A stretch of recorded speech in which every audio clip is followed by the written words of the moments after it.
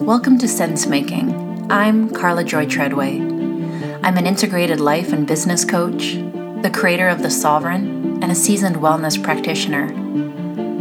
I believe in investigating the truth. I mean the whole truth. And I bring on sense makers of all kinds who are brave enough to poke holes in commonly accepted narratives. The world is wild, my friends. And with censorship, cancel culture, and pretend uniformity of opinion, we need more sense makers who are willing to be who they authentically are, bringing their real-life stories and evidence to the table. Sense-making will challenge how you feel about a variety of topics from health, politics, spirituality, culture, and more. I want to free you from thinking that you have to go along with the narratives. But mostly, I hope you find yourself in the stories we share here, sparking the idea that, hey, I'm not so alone in my thinking, after all.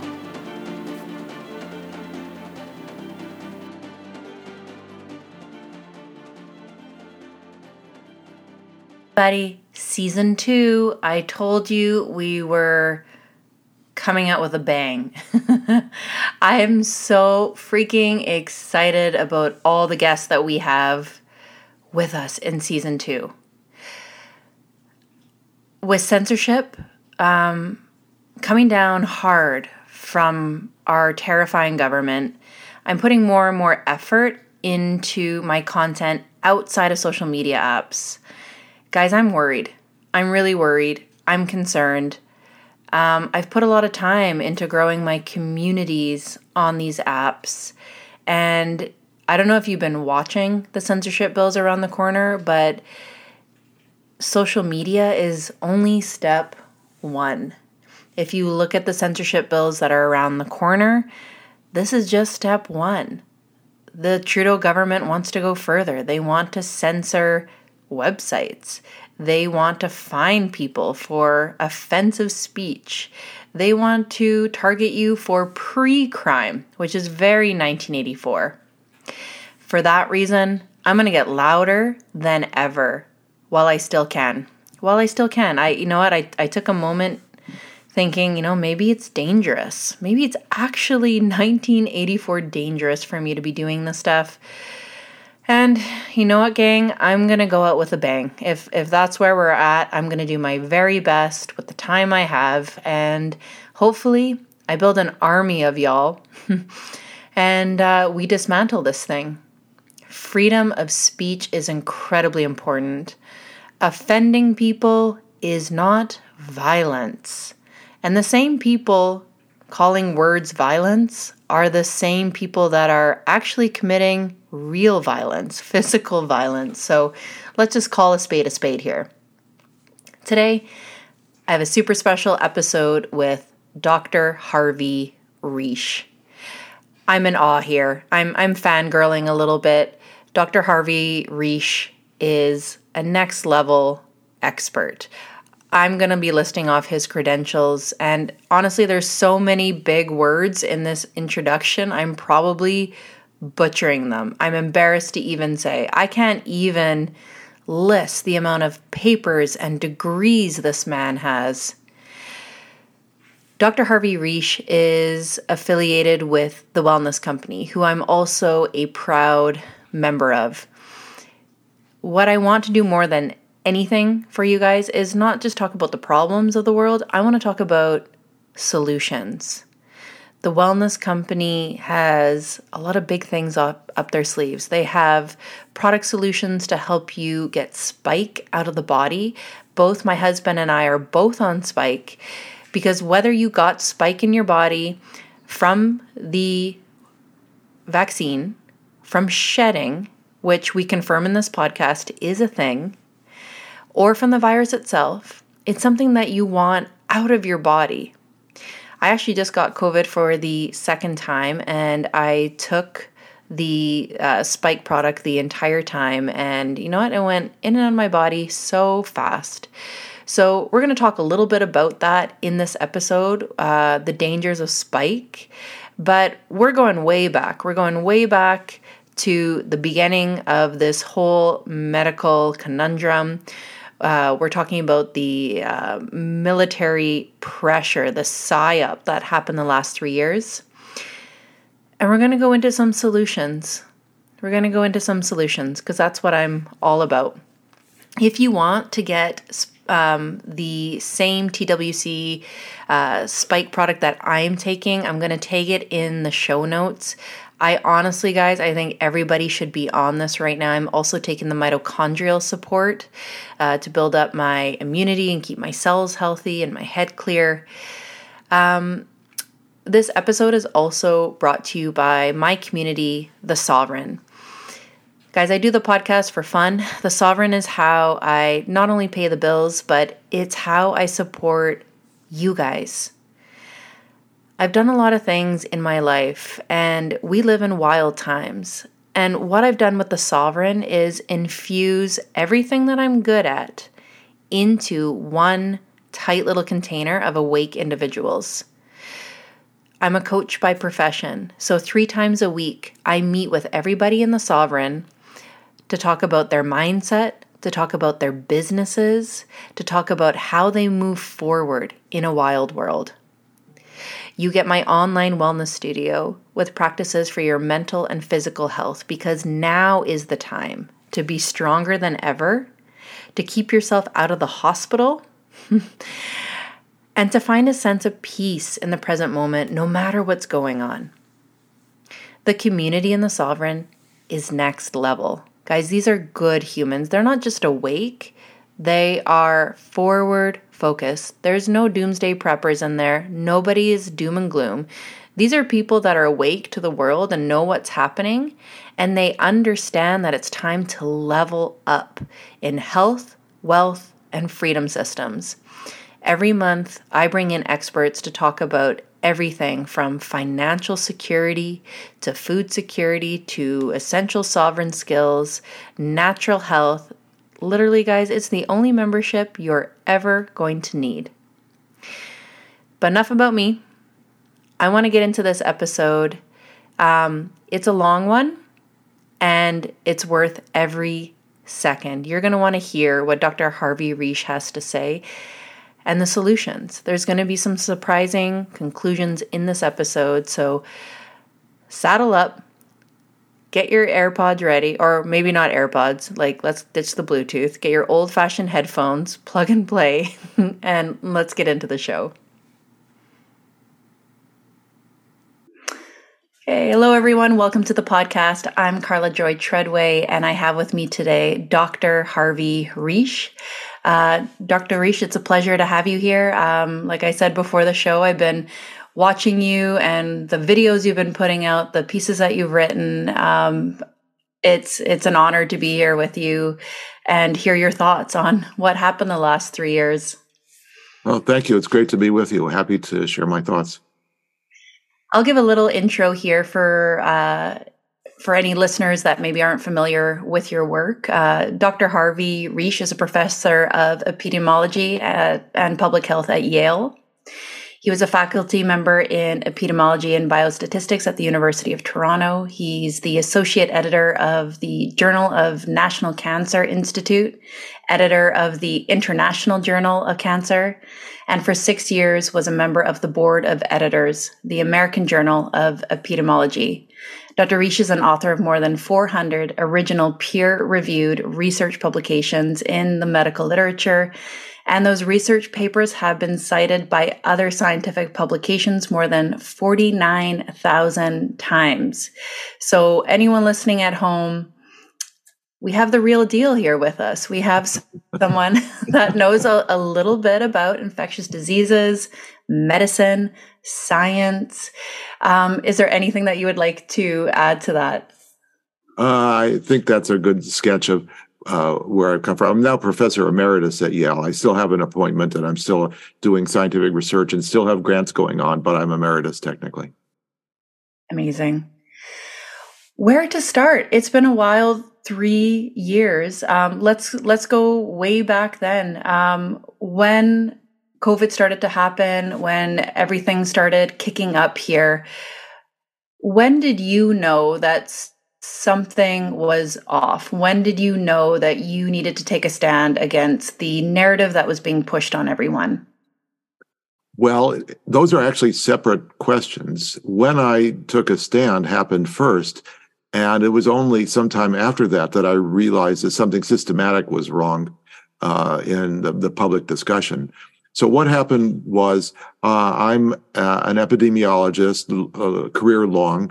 I have worked mostly in cancer epidemiology, but I did my PhD after medical school in mathematical modeling of infectious epidemics. I published a paper. Then I did a postdoc in epidemiology at the University of Washington, where I got steered into cancer research. And for most of my career, it was that way, although I've also been teaching advanced and intermediate and even introductory epidemiologic methods to our MPH and PhD students at Yale for 30 plus years. And what happened was in about March of 2020, as the pandemic was progressing and governors started locking down their states, Connecticut did the same. And because I'm a member of the Connecticut Academy of Science and Engineering, the Academy decided to create an ad hoc, out-of-the-box committee to assist the governor in formulating plans about reopening the state. The governor had his own personal advisory committee, but we were kind of the out-of-the-box scientists. So there was me, there was my dean at the time, Stan Vermund, who is a pediatric and AIDS epidemiologist, clinical person. There was a cardiologist, there was a clinical psychologist, some physicists, a jet plane engine designer who knows about airflow and things like that.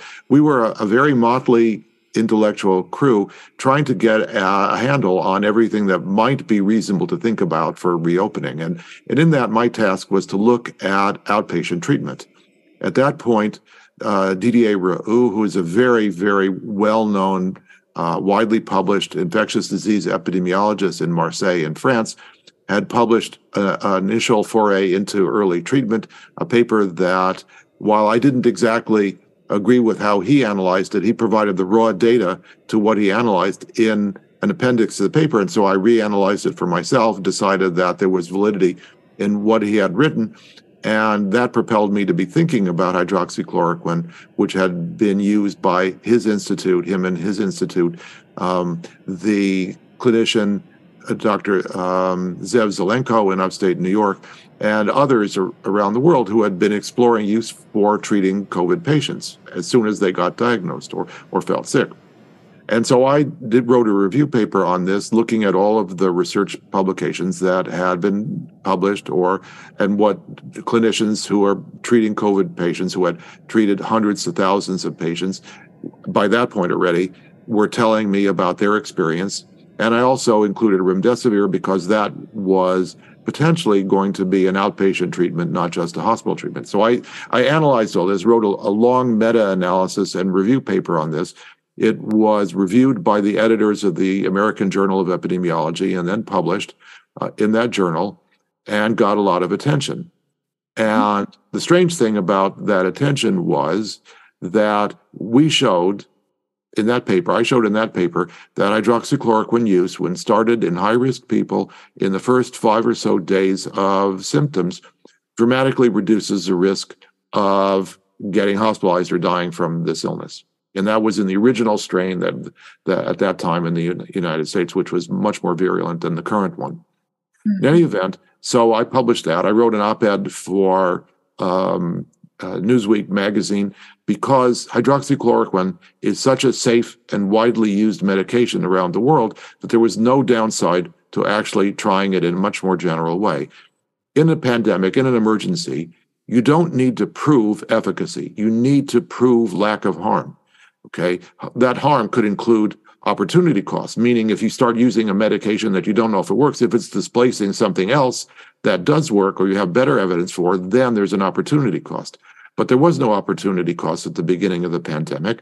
This is a medication that's been used in tens of billions of doses by hundreds of millions of people over 65 years around the world, in pregnant women, in infants and children and frail elderly, universally, with virtually no downsides without worrying about all possible things that could interact with it and so on. It is a very safe medication when used in the doses that all clinicians know how to use it.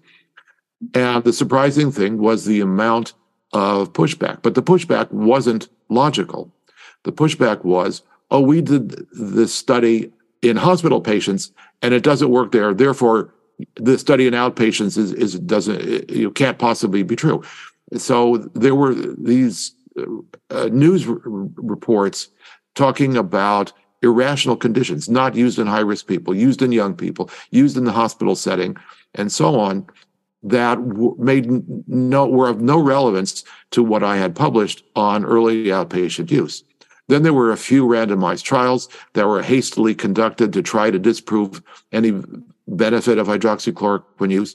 Those trials were also in low-risk people, by and large, and they didn't even have outcomes of relevance to what clinicians and public health people think is important. What's important in COVID is not dying, and back up one step, not getting hospitalized, and back up one step, not having long viral illness syndrome that could be debilitating. So the outcomes we were first looking at were hospitalization and mortality. And then the pushback was getting was, oh, well, in our randomized trial, people who took hydroxychloroquine didn't have any shorter duration of symptoms or didn't have any shorter duration virus that we could colonize from the nose or that we could measure on PCR from the nose. These were irrelevant outcomes. And yet this is what the media were reporting as why hydroxychloroquine didn't work, when in fact it did work, does work, has worked, will work. And so what triggered me to something unusual and systematic going on was all of this irrational pushback that was occurring in June, July of 2020, when a very simple, serious, scientific, rational understanding of the empirical data showed that this medication works very well for what it's needed to do to prevent people from being hospitalized and dying.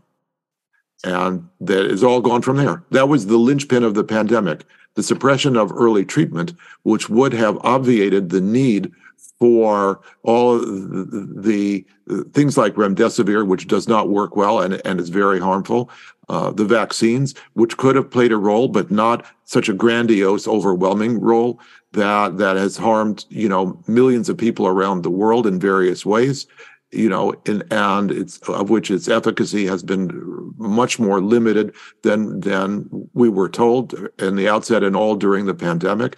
We would not have needed the great degree of usage of those tools had we treated early with hydroxychloroquine. And now we know there's other medications like ivermectin and, of course, vitamin D that everybody should be taking anyway. And, and steroids like budesonide, which is a mild inhaled steroid, and so on. We know what all of the early treatments, or many of the early treatments, are that work. Had we used those, we would have never gotten to where we are now. The thing that red pills me every single time when I think about the early stages of this, anytime I started to second guess myself, I remember that they suppressed early treatment. And I was very lucky in the beginning stages of this. There was an awake doctor that was coming through my community on his way to Ottawa for the protests, and he ended up staying at my in-laws' bed and breakfast, and we met and we talked, and he said, if you ever get sick, this is what you'll take. And he gave us a prescription for ivermectin, vitamin D, quercetin, betadine, gargles, and nose spray. So I had a whole protocol, and something in me was just clicked. If this is the world's most severe pandemic, this virus is so severe, why did they give no advice about how to take care of yourself at home? Nothing. They just said, best of luck. And if you can't breathe, then come to the hospital and we'll put you on a ventilator. That idea alone is the most ludicrous thing I have ever heard. They didn't give anyone anything to do at home. So that actually is an astute observation that reflects an underlying value of doing that, and not just a passive, we don't know what to do. That there was a definite reason for that, and that is one of the biggest facets of this pandemic has been the the psychological military level operation of instilling fear in everyone, all the way up to the president of the United States. That fear has made the government, the military, and the population all controllable by the top of the military that had a rationale for how this pandemic was managed. As you know, 5 days after the emergency was declared in the United States, President Trump handed off management of the pandemic to the National Security Council, which is a top of the U.S. military. That militarization of the pandemic made this into a war against bioterrorism instead of a pandemic. In a war, that you have people who are on the sidelines who are harmed in the name of greater good because you think that you are fighting to save an entire country and not fighting to save a very small fraction of high-risk people who would be harmed by the so-called bioterrorism. And that collateral damage is a big problem in the thinking of public health. Public health has no reason to consider collateral damage an acceptable side effect of pandemic management. And it would only do that if it generalizes the management to one and only one treatment protocol, that's one size fits all for everybody. And therefore, most of the people are not being managed personally in a way that medicine has traditionally managed individual patients, where each person's care is individualized. So we had this false public health messaging coming from the military through the public health agencies, including the CDC and the FDA. And I agree with you that in the middle of all of this propaganda, it really was difficult to try to straighten out what seemed to be reasonable and what not. And I had days where I started, wondering whether I was crazy or the whole world was crazy. And all I had to do was look on the FDA's website, warning against the usage of hydroxychloroquine, to know that I was right and everything was wrong. That webpage is still up today. It stems from July 1st of 2020, which says, warning, hydroxychloroquine should not be used in outpatients because of serious risk of cardiac rhythm abnormalities. And that's actually a fraud, because underneath it, in small print, it says, we base this assertion on data from one study of hospital patients. Well, every clinician who's treated COVID knows that hospital disease is a cytokine storm pneumonia that is totally different than the viral replication flu-like phase of the illness in the first 5 or 6 days. That when you've got a cough, headache, sore throat, runny nose, fever, muscle aches, tiredness, that's what you get in a viral illness. That's what you get when you get the flu. That's what you get when you have a bad cold or an RSV infection and so on. That's a viral respiratory illness. That is not the same as can't breathe, oxygen levels down into 40 or 50%, lungs filled with immune system debris. That is a totally different illness with a totally different treatment. And so the FDA was saying that hydroxychloroquine might have been risky for patients with this pneumonia in the hospital, and therefore outpatients shouldn't be treated with it. And you can understand the obvious conclusion is that had the FDA actually had systematic data about harms in outpatients, they would have quoted those data. They would have said, we've observed outpatients and they've had cardiac rhythm irregularities, therefore you should not take it. They didn't say that at all. They said this other data from hospital patients, which doesn't apply. So that means they didn't have data on outpatient usage. Nevertheless, they were saying this. So this fraud is still there. It's obvious to anybody who just stops and thinks about what they're actually saying there. And so that tells you all of the level of mismanagement and propaganda of this pandemic going all the way to the top. And that's what's characterized the pandemic for the whole time. So they're not giving an accurate portrayal of what the safety profile of HCQ is. And they're saying, well, prove it and give us evidence that it's safe. Meanwhile, while pushing a vaccine without having any idea what it's going to do in the beginning, mandating it in the beginning. So they wanted proof of HCQ, yet here, let's just let the vaccine fly and everyone has to take it or else. Well, right. I mean, it's major hypocrisy.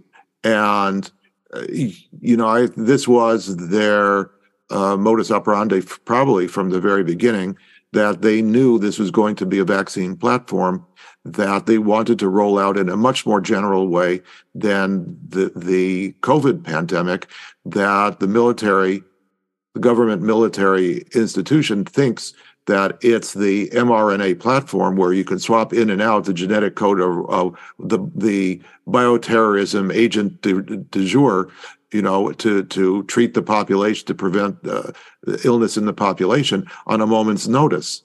And this is an utter fantasy created by people with rudiments of biological knowledge, rudiments of virology knowledge, who don't understand that it takes 3 months to get working a new vaccine, even in the mRNA platform, and it takes another 2 to 3 months to get this shipped and delivered and into people's arms and starting to work in the field. And in 6 months, the virus, all of these respiratory viruses have come and gone. So their substrains have already mutated away from the one that was targeted in these vaccines. They're thinking, oh, it's going to be like flu. Well, flu is a seasonal illness and happens to occur in the Southern Hemisphere about, on average, 6 months earlier than the Northern Hemisphere. And that 6-month lead time is enough time to develop flu vaccines against what you think is going to be the circulating virus in the Northern Hemisphere. I wouldn't want to live in Australia because there's no lead time. But in any event, that 6-month lead time from seasonality has not been shown to occur with COVID. There is no apparent seasonality with a different seasonality in Southern Hemisphere than Northern Hemisphere, at least not yet, hasn't been proven. And therefore, there's no reason to think that we can get a handle in enough lead time to make a vaccine that's going to apply, even if it were a vaccine that worked and were safe, that's even going to apply. The bivalent vaccines that are still being pushed by the FDA and CDC here in the US and Health Canada for you guys are just, they're out of date. They targeted BA4 and BA5 substrains of Omicron that are long gone. The current one that's circulating is XBB.1.5 is already 3 weeks going away, being supplanted by XBB.1.9.1 and 2 and XBB.1.16, which are coming and will peak probably in another 2 to 3 months. This is the way the virus works. By the time you get into the field with your vaccines, they're already weakened compared to the strains that are substrains that are currently circulating. It's a failed theology. And that this, aside from the fact that of all the harm that these vaccines have created, the idea that you're going to use a novel, untested vaccine platform that has failed for 10 years in veterinary models, in livestock, where in livestock these vaccines only work for a year at most and fail. You just cannot. There's no rational reason to think that this is going to work other than incompetence, biological, virological incompetence at the highest level of government and military. Well, it is, and it's terrifying that I'm in a position now where I no longer trust public health. I don't trust medicine. So in Canada, we're still pushing it on children. In the province of British Columbia, they're mandating 4 of these injections for nurses, saying that you are a danger to nurses that are vaccinated. So if you're unvaccinated, you're a danger, which of course we know is not true because they don't prevent transmission. Knowing that at the base level, our health professionals don't even have that knowledge is terrifying. And we could be in a position one day where there's a pandemic or a virus that has a higher death rate. And I personally will never trust modern medicine, or like maybe there is a vaccine I should take one day. I'm not taking it after this colossal screw up, especially because no one is admitting the mistakes that were made. No one is willing to say, well, lockdowns weren't a good idea. Maybe we shouldn't have mandated this vaccine. Oh, maybe we should have gotten early treatment. No one is willing to do that. They're just still pushing this narrative. And that's terrifying right now. I really don't understand the idiocy of the British Columbia Public Health Administration. The CDC on August 11th of last year said that the vaccines don't work for public health. They said more specifically that 2 doses of the vaccine does not convey reduction in transmission, and booster doses convey a benefit that is transient and wanes. And if you ever hear transient and wanes in the same sentence of public health, then you know that that's not a public health guideline, because public health has to be more prolonged, that you cannot be giving these vaccines every 6-8 weeks in order to maintain something that's transient. And so this is CDC's admission that the vaccines are not a tool anymore, as if they ever were, but it's certainly not now, for controlling the pandemic. The CDC has completely removed itself from messaging that these vaccines control transmission. And it's obvious that the public health people in British Columbia either don't read American English or don't understand it, because that somehow has not moved them to think that anything different has occurred, and that vaccinating nurses will do absolutely anything to control the spread. In fact, there's evidence, at least for the Moderna vaccines, if not Pfizer, that after about 150 days, they have negative efficacy, which means that they've clobbered the immune system so much that there's increased risk of getting COVID, not decreased risk. And somehow this hasn't penetrated into the BC Public Health Administration. It's remarkable. So we have a military level control mechanism on the narrative, on what people are allowed to do. Do you think that has to do with the origins of COVID and where it came from? I think it was a rationale, an excuse made by the idea that this was a bioterrorism agent. In fact, it was, but this bioterrorism agent was engineered by Dr. Ralph Barrick in his laboratory, his research laboratory, in conjunction with the Wuhan Institute of Virology, which was funded through EcoHealth Alliance, which is a shell company created by Dr. Daszak, Peter Daszak, who was funded by NIH, NIAID, and the Department of Defense, and apparently the U.S. State Department and other parts of the government, to the tune of $60 million or more, to study the nature of what happens when you make a more or less innocuous animal virus, a bat virus, into one that will infect humans. And the gain-of-function research was described perfectly well in 2 papers that Dr. Barrick published with first author Menachery in 2015 and 2016. He describes exactly how to go about making this gain-of-function virus to infect humans. And the whole process was sketched out in a grant application called Project Diffuse, DEFUSE, that you can Google and find and read all about all the technology of how to make this gain-of-function research virus. And there's bioengineering information in the virus itself that comes from Moderna patents from 2017 and other years in that period that show that, and these genetic strings are nowhere else in any other organisms, that show that this has been a human-engineered pathogen virus. Now, we don't know why or how it was released, whether it was intentional or accidental. However, I don't know, and that may never be known, but we do know that this was an engineered virus, and it was created because of at least sloppy research processes at the Wuhan Institute in a BSL-2 lab, where it should never have been working on. It should have been in their BSL-4 lab, which is a much more secure laboratory facility, and that it was foolhardy to ever claim that research on these terrifying pathogens should ever have been conducted in the first place. All of this was predicated on the idea that if we make these catastrophic viruses And then once we know what they are, we can make vaccines for them. So if they ever get out, we can control them and protect the population. This is a fantasy. And the reason it's a fantasy is that you take any one of those severe pathogens and you tweak it just a little bit, and the vaccine that you just made no longer works. And now you're 6 months behind to having to make a new one while this is reaping its damage all over the world. There has never been a gain-of-function research a pathogen that has had a successful vaccine made for it over the last 20 or 30 years. So this has been one of the fake plausibility arguments for how we got into the stupidity and foolhardiness of experimenting, that our enemies are going to be making these pathogens, and therefore we need to make them faster so we know how to control them.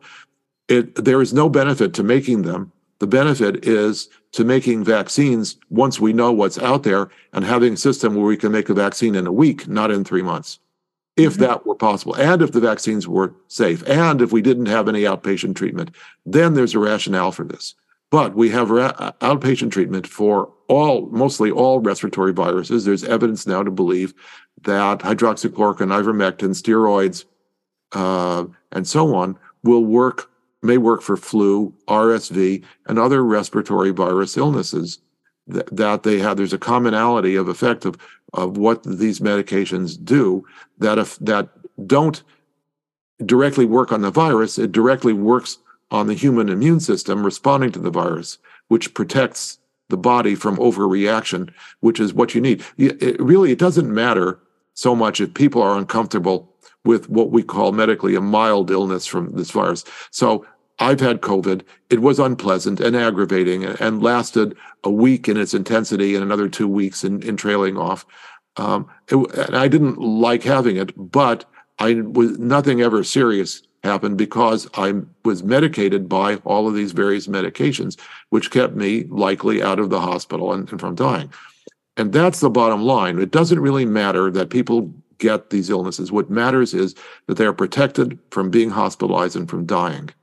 And the fact that people get the illnesses, even if they're annoying, that gives them a much better immunity than the vaccine immunity is the key to solving the pandemic. What you need is for the great majority of the public to develop natural immunity in a safe way. And the way it's made safe is by protecting them from overreacting, and protecting them from overreacting, their immune system from overreacting, is treating them with medications and maybe monoclonal antibodies and whatever it is that our medical science system can develop for doing that keeps people from being hospitalized. Not vaccines that are untested and potentially harmful and unproven and short-lived and narrowly tailored and have a small number of antigens that they respond against, and not widely so for natural immunity. We have a much better system that we've always had for dealing with population infections, and it has, in some cases, it's included vaccines in childhood for preventing spread, like MMR vaccines tend to work to promote herd immunity. Most of the other childhood vaccines deal with keeping people safe, but not preventing spread. So that is a big difference, and one has to deal with how do you keep people safe while they develop natural immunity. And that is the goal of pandemic management. That is what public health has classically done up to COVID. They've never mass vaccinated the entire population and locked them up for 18 months. Well, there have been vaccination campaigns against SARS-CoV-1, against MERS. Those vaccine campaigns were very short-lived because they were not needed in the first place, because the illnesses were not the same as COVID, as SARS-CoV-2. They were much more circumscribed, narrow areas like Toronto and Saudi Arabia and various other places. So we're not in smallpox land, anymore. SARS-CoV-2 has been an annoying but very narrowly important virus for a very small but important part of the population, meaning older people or people with serious comorbidities, conditions like obesity, diabetes, heart disease, kidney disease, immunocompromise, history of having had cancer, Those people need to deal with how to be protected best. Everybody else is essentially virtually zero risk of any serious outcome from COVID. It does happen, it's rare, and we know how to treat it, and we know how to manage it, and that's how we should have managed this all along. Mm-hmm. Which was your same approach by the sounds of it to HCQ. You weren't saying give it to everybody. You're saying under certain conditions for certain people, this can be helpful, which is what we should have done with the vaccines as well, instead of across the board.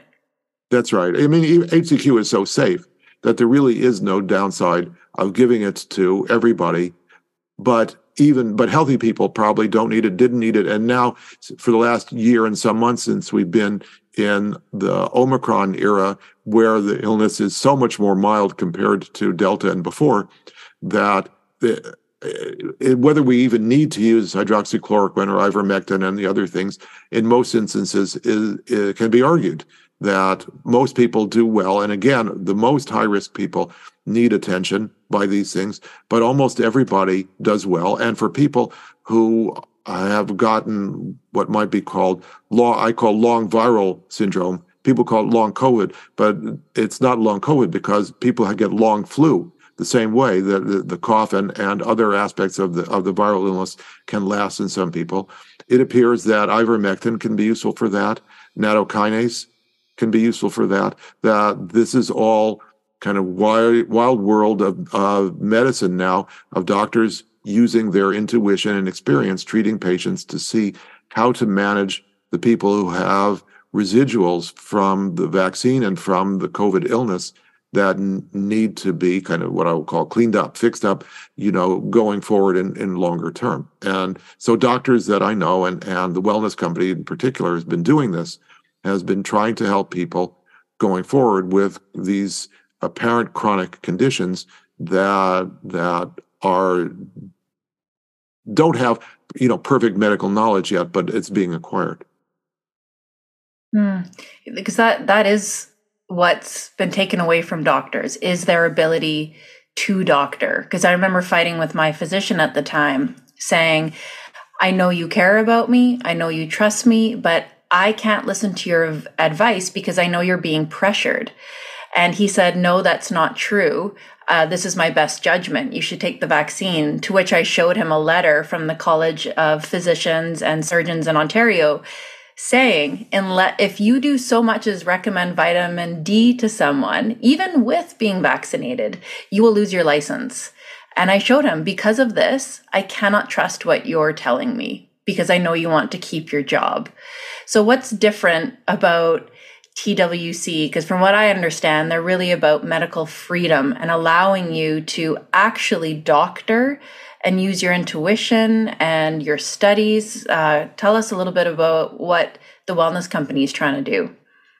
Well, it's interesting. I actually don't use the term medical freedom very much because that shifts the onus to why aren't we free? How do we get to be free? We should be free. It's our right to be free. But that isn't really the issue. The issue is, how do we get medicine back to the place where doctors provide the best care? And this has always been the state of medicine when doctors aren't propagandized by the medical government, the pharma government suppression system that has propagandized medical evidence for the last 30 or 50 years at least. Now, many doctors go to medical school, and they're very smart people, and to some degree, doctors are regimented into, you have to master so much technical knowledge that you don't have time to think about it. All you have to do is master this body of information so that you can use it and spout back the relevant points at the relevant times with your patients. So you see a patient with this symptom, it means this differential diagnosis, these things could be happening, and you go test those things. It becomes, to a certain degree, rote, without thought. However, as you know, that when the information you're presented by the industry is contradictory, and you have your previous thoughts that are somehow different because of what you learned up to the point of the pandemic, and now what you're being told is different than how you've practiced medicine, then you have to say, as a doctor, because this isn't making sense, I have to start thinking about why and how and what to do about this and draw my own conclusions. And doctors don't really want to do that because it means you have to go back to the medical literature and reread all those studies and figure them out for yourself and not read all of the derivative things like Medscape and other media that are distilling all of the medical studies with a slant towards who's funding those web media. Yeah. And this takes work. And it extends to the medical journals themselves, which have been highly funded by pharma companies and have provided slanted and in some cases dishonest publications that doctors have normally believed. You would think that the New England Journal of Medicine would be a reliable source, but as we know, it's not. It's published nonsense papers not infrequently over the pandemic and probably before. And Marcia Angel, who was the editor of it, complained about it bitterly about all of this stuff for her years in the early 2000s. And so this stuff has been going on. And who to trust is the big question that I'm asked both by doctors and lay people all the time. And I say, there is no one to trust, including me. You know, I'm a subjective person and try to be as subjective as I can, but I'm still filtering the medical literature as best I can. You have to do the same. You have to try as best you can to understand what the original studies are saying and make sense of them. And that means not just published studies, but pre-printed studies that are in things like Meta Archive and the other preprint servers where studies are initially published before they're peer-reviewed. Everybody has to read those studies and draw their own conclusions. There's no other way around it. It's a free-for-all in medicine today because of all of the corruption by pharma, of all of the media providing airing of medical research. And it's difficult. And one of the things that we've tried to do in the Wellness Company is compile all of the information that we use for forming medical opinions on diagnosis and treatment into a repository of papers and publications that can be read and searched in order to try to draw rational conclusions. We're trying to be as transparent as we can in order to provide the best medical care. But then the other part of that is once you've drawn the conclusions, once you've figured out what the best care that you think of is to do, then you have to be able to go and do it. And so we're doing this in the Wellness Company through telemedicine, which is face-to-face Zoom telemedicine, not email, but face-to-face, which allows a much better exchange, the way you would see a doctor in person as best as possible under Zoom, say. And we have sources for providing prescriptions that doctors write that some pharmacies in the United States, for example, won't fill, but many will, or some will, and we have access to those. And the doctors have been very effective in treating patients, both with outpatient COVID and with long COVID, long viral syndrome, and vaccine damage. They've been treating all of those conditions very effectively across the United States so far. And in a very cost-effective way. That this is, there's no insurance involved. The doctor visits, I think, are $60, something like that, and which is not that much more than a copay that people pay for doctor visits here in the U.S.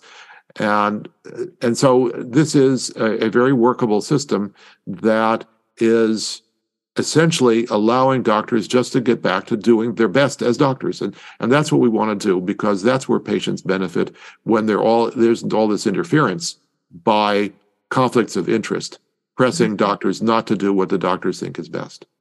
100%. Yeah, we need new systems, which is what it sounds like what TWC is doing. What you said too about the pressure on doctors, in Canada here, our socialist healthcare is crumpling. It's under so much pressure and strain. And I live in a really small community here. So the doctors here they're educated. They care about people, but I know for a fact how overworked they are. They work day and night. They're always the ones on call. they don't have time nor desire to go home and research things. They go into work. What's the protocol? Okay, that's what we do.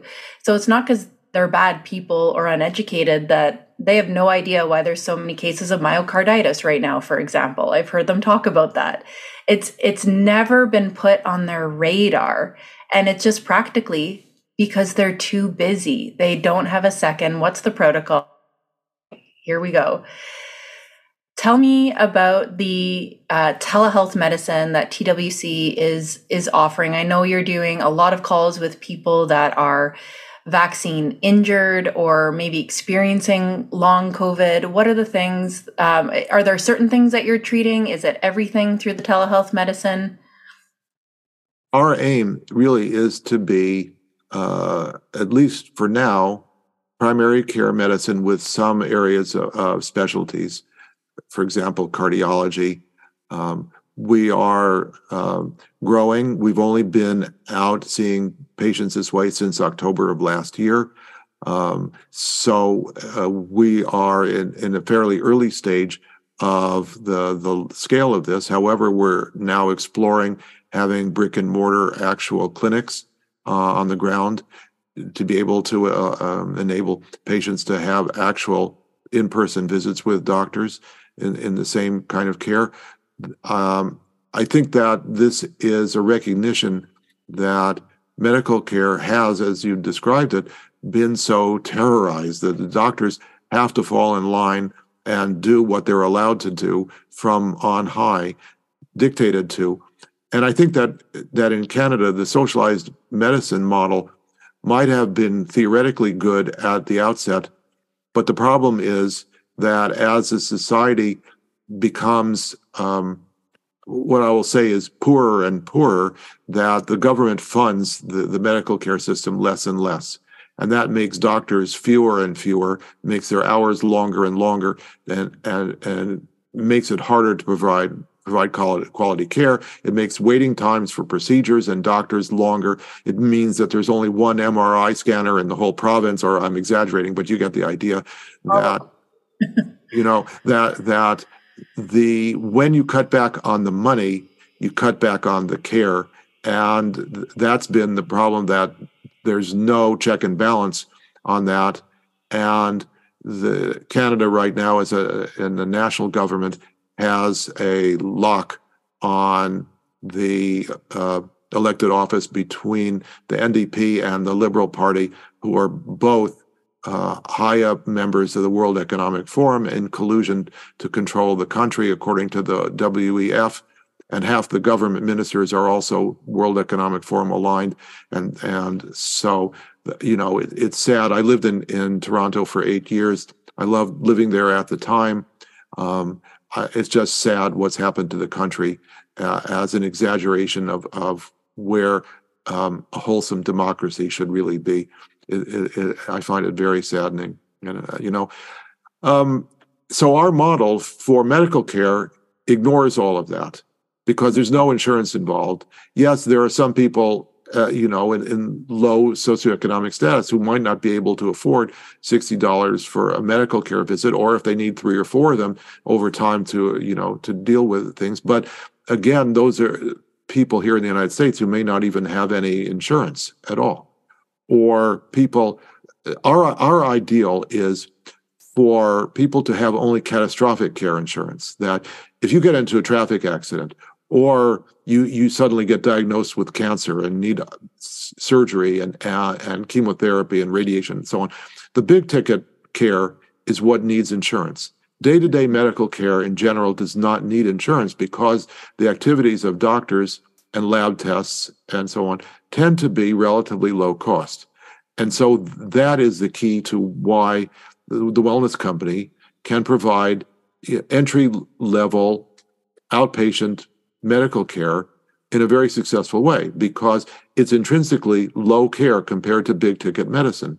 And that's why our care model works really well. And I think that it's successful. We're not the only telemedicine company, in the United States. There's many more that even the insurance companies have established telemedicine company branches for them because they see it's a very cost-effective way than having to support, brick and mortar infrastructure of doctors' offices and clinics, which is a maintenance and overhead cost that's not part of telemedicine. But all of those telemedicine groups, by and large, still adhere to all the strictures of official consensus medicine and not individualized medicine. And so there's no point in going to a telemedicine company that's run by your insurance carrier because your insurance carrier is dictating what your doctor can and can't do or tell you or prescribe. Mm-hmm. And that's not individual medical care. What you need is individual medical care. But there are other telemedicine groups who are like Wellness Company. We have there's room in the United States for a dozen of those companies. So in particular, we do not feel particularly competitive. We feel supportive of all the companies who are doing this, and we are espousing to do a really good job with our telemedicine, but respect that other companies are trying to do the same. The Wellness Company also makes products. Can you tell me about, I was trying to look on my desk here for mine. I'm currently taking the Spike protocol, my husband as well. My husband's First Nation, so they all got lined up as fast as possible in Canada, so he's received 2 shots, so I made sure to get him the Spike protocol as well as for myself. Now, some people might be listening and not know really how damaging Spike is, or they think, well, I wasn't vaccinated, so it doesn't matter. Can you speak to the importance of breaking down something like Spike in the body and where they might have gotten it? Well, the spike protein is the essence of the mRNA vaccines, that they are the genetic code to make the spike protein. The spike protein, it was viewed as the antigen of salience for the immune system to respond to by vaccination. And it is the major antigen that sticks on the surface of the virus when you get infected and what the immune system does respond to. Although there's dozens more surface antigens on the virus itself, probably 40 or more, that the immune system responds to in addition to the spike. However, the spike antigen protein is what gets the virus into the human cells to reproduce the virus. It does this by being snipped apart by an enzyme called furin, and that exposes part of the spike protein to cells that will gobble up the virus. And so the spike protein, in addition, has various other properties that are toxic to the body. For example, since when the cells make the spike protein then, in addition to being released into the blood, gets extruded onto the outside surface of cells, like cells of the lung, for example, or in some cases muscle cells, and like heart muscle. And so these spike proteins on the surface of the cell are kind of in immune public view. The immune system sees these and responds and thinks that these cells are invading pathogens, not human cells with a toxic molecule on their surface. And so this generates inflammation, which is why the spike protein itself can create inflammation in various places. Now, the spike protein, turns out, can get to all sorts of parts of the body. That we know this from a study done by Pfizer in Japan that was leaked and got out into the medical scientific community, showing that within 48 hours, the spike will accumulate in the ovaries and in various other organs of the body and into the brain and heart and essentially everywhere, including the lining of the blood vessels. And the spike protein can enhance the clumping of red blood cells, which causes clotting. It can cause clumping of red blood cells and immune molecules to the surface of the tiny arteries, arterioles, and capillaries in the blood, which causes clotting and blocking of oxygenation of the organs where this happens. And so this is a toxic effect that can happen in nervous system tissue around the body. It can happen in the lungs. It can happen in the kidneys. It can happen essentially in every organ in the body. And this is why the adverse events of both vaccination and long COVID tend to be highly variable. It depends on which organ is being affected as to what you see. So you can see clotting problems, you can see neurological problems, you can see cognitive problems, you can see other problems, and they all boil down to a toxic part of the virus, generally the spike protein, that is creating havoc in the particular place where it got to. And so the goal of the spike product that you're taking, that the wellness company is selling, it's a supplement of things that are thought to help deconstruct the spike protein, take the spike protein apart, and dispose of it and reuse, for what it's worth, the molecular components of the spike protein to reduce the toxic function of what it does. Nattokinase is an enzyme that has been seen in lab studies to break down spike protein. Some of it is absorbed through the GI system, through the gut, and so we believe helps to function to do that. This is not proven. Our supplements for sale in the wellness company have evidence for them, and one of the things about being transparent is we list all the studies that we have that you can go click on and look up and read for yourself and see why we're motivated to include these various ingredients in these supplements. The supplements, as you know, since you purchased them, are not cheap compared to buying vitamin D on Amazon or the grocery store or whatever, because they have 5 or 6 ingredients, but we've priced them.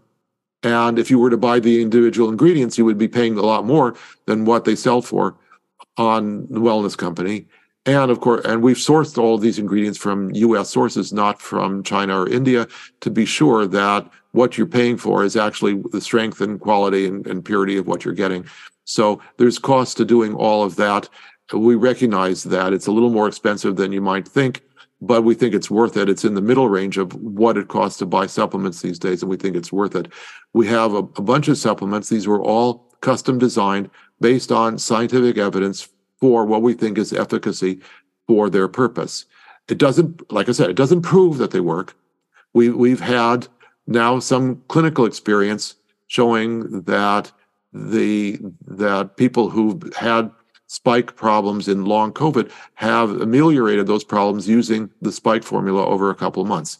This is, again, kind of anecdotal clinical evidence.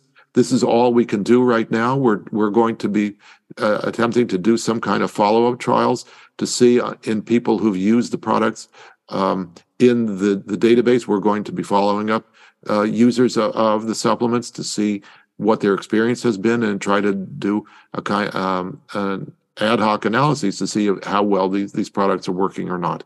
But this is our best guess at the moment. I think that says a lot about the company, too, that they are transparent in that way. From what I understand, when you inject spike protein into your body by way of mRNA, it's harder for the body to break it down because that code is continuing to tell the body to produce it. Whereas if you get spike protein in your body because you got the virus itself, that's more likely to break down on its own, yet still may benefit from this process of getting it out of your body. Because, just getting the virus can give you long COVID.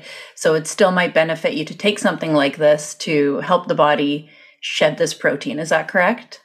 Yes, I think people who've had the virus and are completely asymptomatic after a month or so probably have little to worry about as far as continuing spike toxicity in them. There might be things that you could measure that would show that it was still around in some way or another.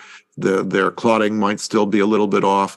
They might still have molecular indicators of the virus was in the heart, but not really of any clinical significance. And that would be in relatively small numbers of people anyway. So by and large, even for most people who successfully had the infection and are no longer symptomatic, they're probably in good shape. The people who've been vaccinated, the vaccines stay around a lot longer than the FDA originally said. Oh, it's only 3 or 4 days and then it's degraded. That is not true.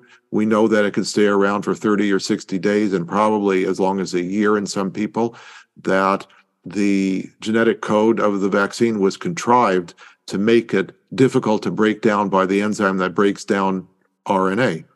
and by substituting one of the letters of the genetic code that has a different shape and the enzyme doesn't work for. The breakdown enzyme doesn't work for that letter. So that was calculated, but over-calculated. It works too well to keep the vaccine, the RNA present in cells, and therefore keep making the spike protein over a longer period of time.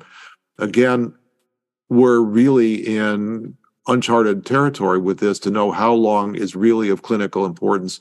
And one could, I suppose, measure a lot of the laboratory parameters after a month, after 2 months, after 3 months. Hard to know. Symptomatic problems are the ones we really are the first line of treatment, and that's what we've been aiming at so far. And I'm optimistic that these things have been working. Is shedding a thing? Shedding is a thing. Shedding is shedding the spike protein, not the vaccine. The spike protein being expressed either in body fluids, which generally requires intimate contact, or breathing, which can happen but a lot less likely, or off the surface of skin, again, which can happen but is somewhat less likely. Yes, this was reported in the early stages of the vaccine rollout. I heard it a lot from nurses at Yale New Haven Hospital who were having menstrual irregularities, who were reporting them that it just didn't seem normal for reproductive age women. Those, I think, have declined. I don't know how serious those are. It's really annoying to have to go through that, and anxiety producing when your body that works a certain way that you're used to since age 11 or 12 is now doing something different, and what does that mean for the future, et cetera. But by and large, I think many of those have stabilized, and it's unclear what that means for fertility in those women. This is really very uncharted territory, and we don't really know very well how much damage or not those things have caused. And I know my great colleague Naomi Wolf has been working on the fertility issues based on data from Pfizer and other reports. And it's still very hard to know and very early to know exactly how much damage to reproduction and fertility these vaccines have caused. Undoubtedly, there is some, but how much, quantifying it, and how big of a worry this is still uncertain. And some people will just swear left, right, and center that safe and effective. That's all we hear in Canada. And you might get a kick out of this story. I had a friend working at in level 4 infectious disease lab in Winnipeg, just a few hours away. The only one in Canada. And in the beginning, when I started questioning things, I was asking her, and probably the wrong person to ask, but I was asking her if it was safe. She works with these viruses all day long. They work on developing vaccines. And she said, there's no such thing as long-term consequences from vaccines. There's no such thing. That's why they only study it for 2 weeks after. And you don't have to worry about anything after that time, which immediately I thought that's incorrect. But this same lab too, they had a CCP military member disguised as a Chinese scientist go into the lab. And this was a story on Global, and I asked her as well, what was that thing about the Wuhan military member that ended up going into your lab? What happened with that? And she said, oh, the Wuhan thing, that was nothing. And this was right before the pandemic happened. And I said, it sounds like something. What happened? And she said, oh, we just stole some information. Pardon? Right before the pandemic happened. Oh, it's nothing. Well, you don't study what you don't want to find. If you don't want to find long-term consequences of something, you don't study it for long-term. Mm-hmm. Okay, so ask why these studies aren't being done. This has been a major question about why all the studies that our public health agencies should have been doing during the pandemic have not been done, because they don't want to find the answer, because finding the answer might disrupt their narrative. It gives me a lot of hope to see what you guys are doing in the States. So yes, products to help you deal with what just happened to us the last 3 years, products to keep you healthy, but new systems as well, telehealth medicine, vaccine exemptions, talking to doctors that are not pushovers, doctors that are not focusing on political science, but actual science. Now, I know Canada's got some serious gatekeepers, but I hear that you're trying your hardest to get these same systems into Canada. And maybe as our healthcare system crumples even more, maybe we'll see some more opportunity. But can you say anything about what could potentially come to Canada at this point, or is it up in the air? I think you will. I think there will be avenues that will be usable in order to do it. And I think that they're just not widely recognized, but they're available. And I don't know the details of this, so I can't really talk about it. But I'm optimistic that you guys will get comparable access that we've been doing in the United States.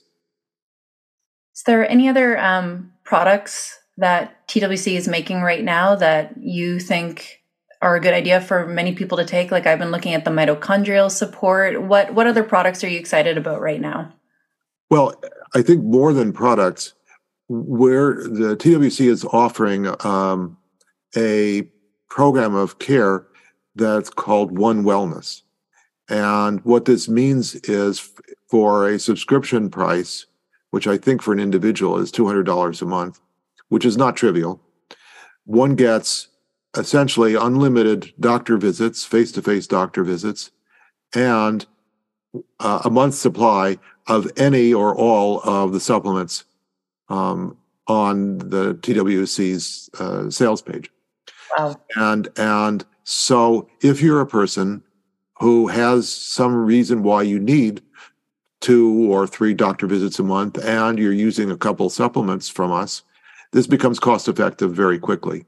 But the idea behind it is that it's our little kind of insurance plan, which and low cost compared to what health insurance really costs, which is to say that it removes the motivation to sell supplements and the motivation, to sell anything, that it's up to the user to figure out what they need and obtain it. What the patient or the client needs is available more or less ad lib for their use, without having to feel like it would, I need a different supplement in addition to the one I'm already taking. That's going to cost me another $60. Why would I do? It's all included. Wow. And so the idea is to have a low-cost price point that is just outpatient medical care delivered by telemedicine. So we recognize it's incomplete. We can't do physical exams by telemedicine. We are constantly evaluating kinds of electronic devices that can be used for outpatients to do things like heart monitoring and other things, smart rings, smart bracelets, all these kinds of things that can be used in the practice of medicine in a way that can be done remotely. So we're really engaged in examining those kinds of things for potential usage for part of our medical care system. And so this is kind of state of the art. This is what makes me the most excited, is to be able to do as much as possible on a way, and the other thing about telemedicine is I think at the moment now, 75% of our visits are same day appointments. So we're trying to be very responsive. There's no sitting in a doctor's office for an hour and a half or 2 hours. You time in when your appointment is, and that's when you get it, essentially. And you don't have to drive for long distances to do it either, that it's in the comfort of your home.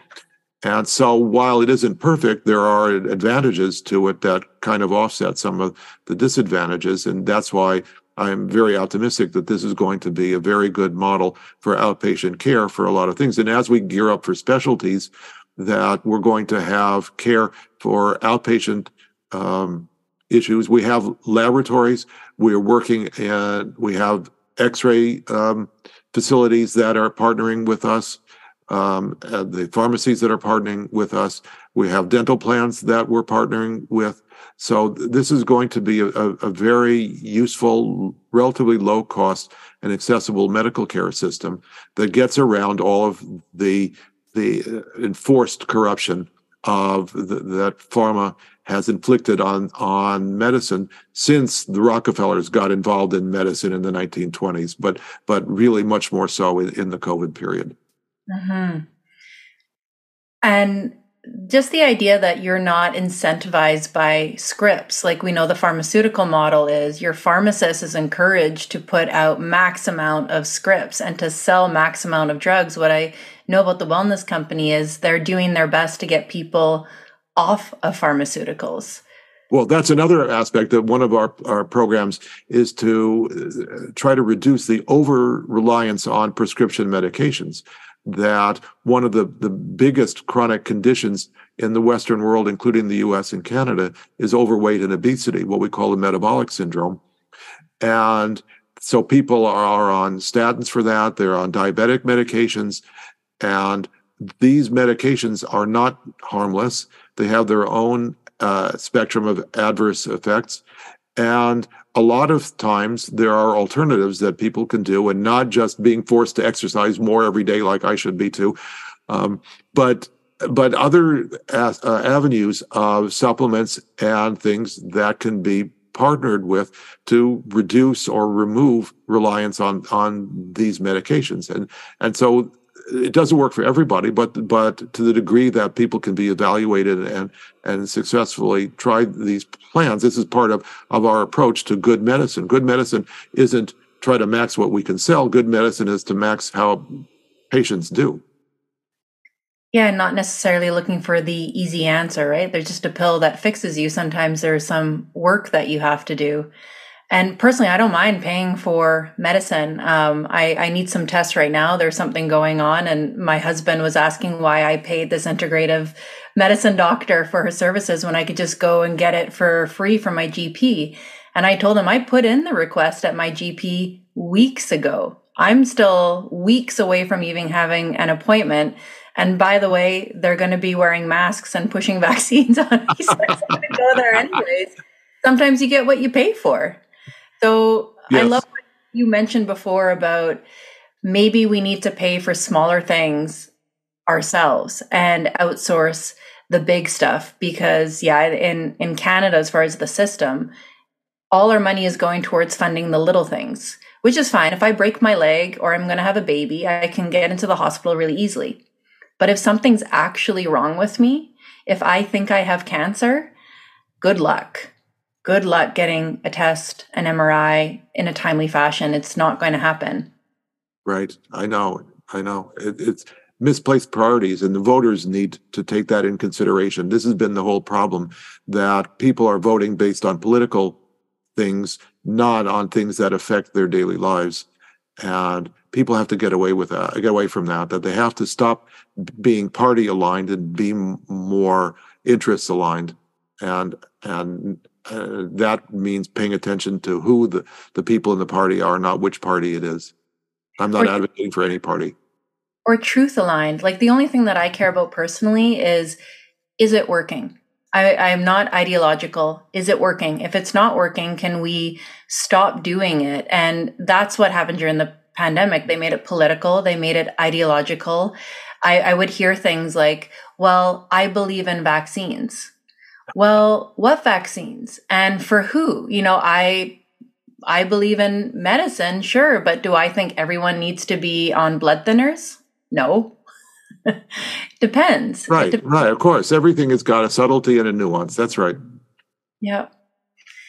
Well, I really appreciate your time here today. I like that you are so transparent with everything that you're working on, everything that you don't know. The things that you're confident in owning. No, I know this to be true. I know you've taken a lot of heat the last few years, and I just really can't say enough about how much we appreciate people like yourself that were willing to stand in integrity and the truth, no matter the kickback, because I know that's not an easy thing to do. Well, thanks. For me, it actually is quite straightforward because I just go on the scientific evidence. What I've done for 40 years of career is I just try to evaluate the evidence and the facts as best I can. And there's some things that I know, some things I'm not sure of, some things I don't know. And I just try to translate nature into English. The way I put a science into English is the all I can do. And I think that's the best one should do. Well, I think it's easy to find who's rooted in the truth because you're unshakable. Like you said, I know what I know. Here's my list of evidence. Here's my credentials. There's some guy on Medium that thinks that he knows more because he's a writer for an online news publication. It's easy to tell because the people that are rooted in the truth are able to express why. You're able to give reasons why, where people that are unhinged, they're the ones that are just yelling the touting points, the narrative, they're name calling, they're defaming other people. You can tell who's telling the truth. I'm glad that comes across. It's hard from inside the academy to perceive that, so I'm glad that comes across. Where can people learn more about you? Who are you working with right now other than the Wellness Company? Where can they hear your talks? Where can they read your articles? Where's the best place for people to source you? Okay, so of course, the first place is twc.health. That's the Wellness Company. There's some information about me there. I also have a Telegram channel, Harvey Risch, MD, PhD, which is, I think, if that's a Telegram handle or Telegram channel, something like that. If that's not exactly right, I have a web page at Yale. If you just Google Risch, R-I-S-C-H, and Yale, you'll come up with my faculty webpage, and it has my Telegram channel listed there, and it's got a little blurb, a paragraph about me. My CV is on there. You can download that and look up any of my 400 whatever papers and all the other stuff. And a number of the things that I've written in lay context are on the Brownstone Institute, which has been growing exponentially as a place for publishing scientific and sociological and political and public interest essays and op-eds that has been thriving. That I think is a really excellent resource for like-minded people. Amazing. I'll make sure to take all of that in the show notes so people can find you. Can I ask you one more question? Because Sure. It's been killing me. Has your view on all vaccines changed after the last 3 years, or do you think they still have a role? Oh, interestingly, I'm about 3/4 through reading the book Turtles All the Way Down, Vaccines, Science, and Myths, that talks about all the other vaccines, so to speak. And I'm not totally vaccine skeptical. I myself have taken lots of vaccines, but not all and everything. And I think that there's some very good arguments that are made in the book that some of the vaccines, these are really talking about the childhood vaccines, some of the vaccines promote herd immunity. They make it difficult for the people vaccinated to get the infection. Those vaccines have a rationale for why everybody or almost everybody should take them, to remove the organism from society. Because once there's herd immunity in the society, the organism has no other reservoir. These are human viruses, has no other reservoir, and therefore stops existing. And by that method, you protect people who are unvaccinated, and so on. And so there's a rationale, at least for understanding those vaccines. MMR falls in that class, I believe. But the majority of the other vaccines only reduce the severity of the consequences of infection. It doesn't prevent the infection from circulating. And so those vaccines should not be mandated. There's no public health interest, no state or government interest in mandating things that do not prevent the spread of infection. And if a government says, well, it would cost us a lot more in medical care provision, so we'd have to have more doctors and more hospitals to take care of all the patients because now they've gotten these illnesses that the vaccine would have prevented, I would say, well, build some more hospitals, hire some more doctors, put the money into that instead of the money into vaccines that don't prevent the spread, even if they do prevent more serious outcomes. Let people choose on the basis of honesty about the vaccines for the things that only affect their potential health and not the health of others. And this is where the COVID vaccines have gotten to now, that, as I've said before, that their benefits were at most transient, that they're long gone for preventing spread. The CDC has for a long time now not maintained that people should be vaccinated in order to prevent the spread, but they're saying it will reduce the severity of your infection. This is a debatable point, which is another hour of discussion. But regardless of that, that puts it into the realm of treatment. In other words, do I take the vaccine because I'm hoping I'll get less sick when I get COVID or not? The state has no interest in mandating that. And so I think that I'm still taking a general vaccine by vaccine viewpoint of things. I've become more skeptical of some of the vaccines, not completely. I think the HPV vaccine, the human papillomavirus vaccine, supposedly to prevent cervical cancer, has largely been debunked as a valid vaccine that does something beneficial to society or to the vaccinated individuals. And therefore, that's one that should leave the marketplace. But the others, I still need to understand them better in order to have an expert view on them. That's where I sit as well. I'm trying to side-eye it and not let the polarization of this world just send me from one camp to the other, which it's hard. It takes, this is why I call the podcast sense making. I'm trying to just find facts, facts that matter. And it might be years before we really fully understand. So I appreciate that you're still open-minded about it, because that's where I'm trying to sit as well. Okay. But I don't. Well, thank you so much for coming on the show. I'll make sure that the show notes has all of the things so people can find you. And I might just see you at some TWC meetings here. That would be lovely. Great to be with you. Thank you. Thanks. We'll see you next time. Doesn't it feel good, guys, knowing that we were right about everything? Before the show, I was looking up some of Dr. Harvey Risch's videos, some of his articles, and of course I was finding some conspiracy theorist talk about him. What I get such a kick out of is reading this wonderful man's credentials and then seeing some guy on Medium or CBC spurt some hate about the man and their own opinions. You know what? No one else's credentials or record is stacking up to what Dr. Harvey Risch is saying. And it's so easy, personally, to find the people that are rooted in the truth. I think it's easy.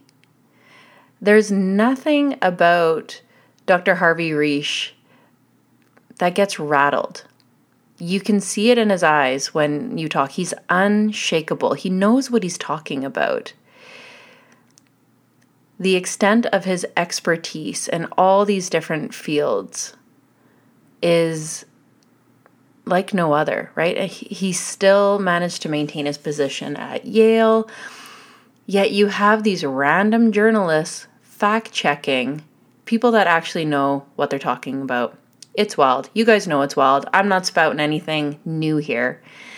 But I hope you guys really like this episode. I'm going to be bringing in more doctors and pharmacists that are awake and know what's going on.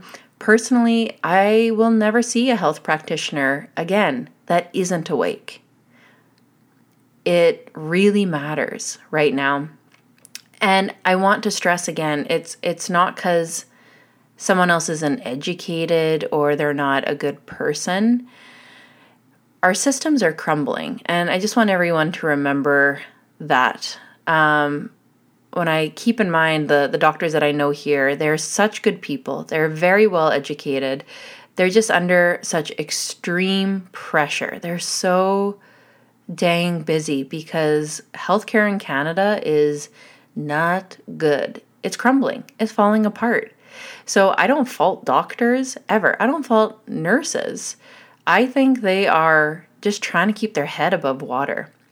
But I'm grateful, very grateful for the doctors that are awake, that have tapped into their intuition, that want to follow real science over political science, and are willing to risk it all in order to tell the truth. Not an easy thing to do, but an essential thing to do. So thank goodness we have options. I'm really excited to see what the wellness company creates in Canada. Guys, they're already in the United States. They're doing it. They're doing the work. They have privatized clinics. So hopefully they can get past the gatekeepers in Canada and we're good to go. So currently you can't book appointments with the doctors in Canada. It sounds like it could happen soon, but you can get on some of these products that can help you transition off of pharmaceuticals. You can take the products that help to break down spike in the body. You can help strengthen your heart, your immune system. They have so many amazing products. So I'm going to tag that again in the show notes. I just think everyone needs to be on it right now, because the last place I want to end up right now, y'all, is a hospital. Thanks for listening to the show today. I hope you got a lot of value. Please share this episode to your Instagram. Tag us. We'll make sure to tag you. We'll get you in front of our audience. We appreciate all the love, all the messages. We're super grateful for you guys over here at Sensemaking. And I can't wait for season 2. I can't wait. Anyways, guys, I'm starting to blabber, so I'm going to run. But thank you for listening to the show, and I'll see you guys next time.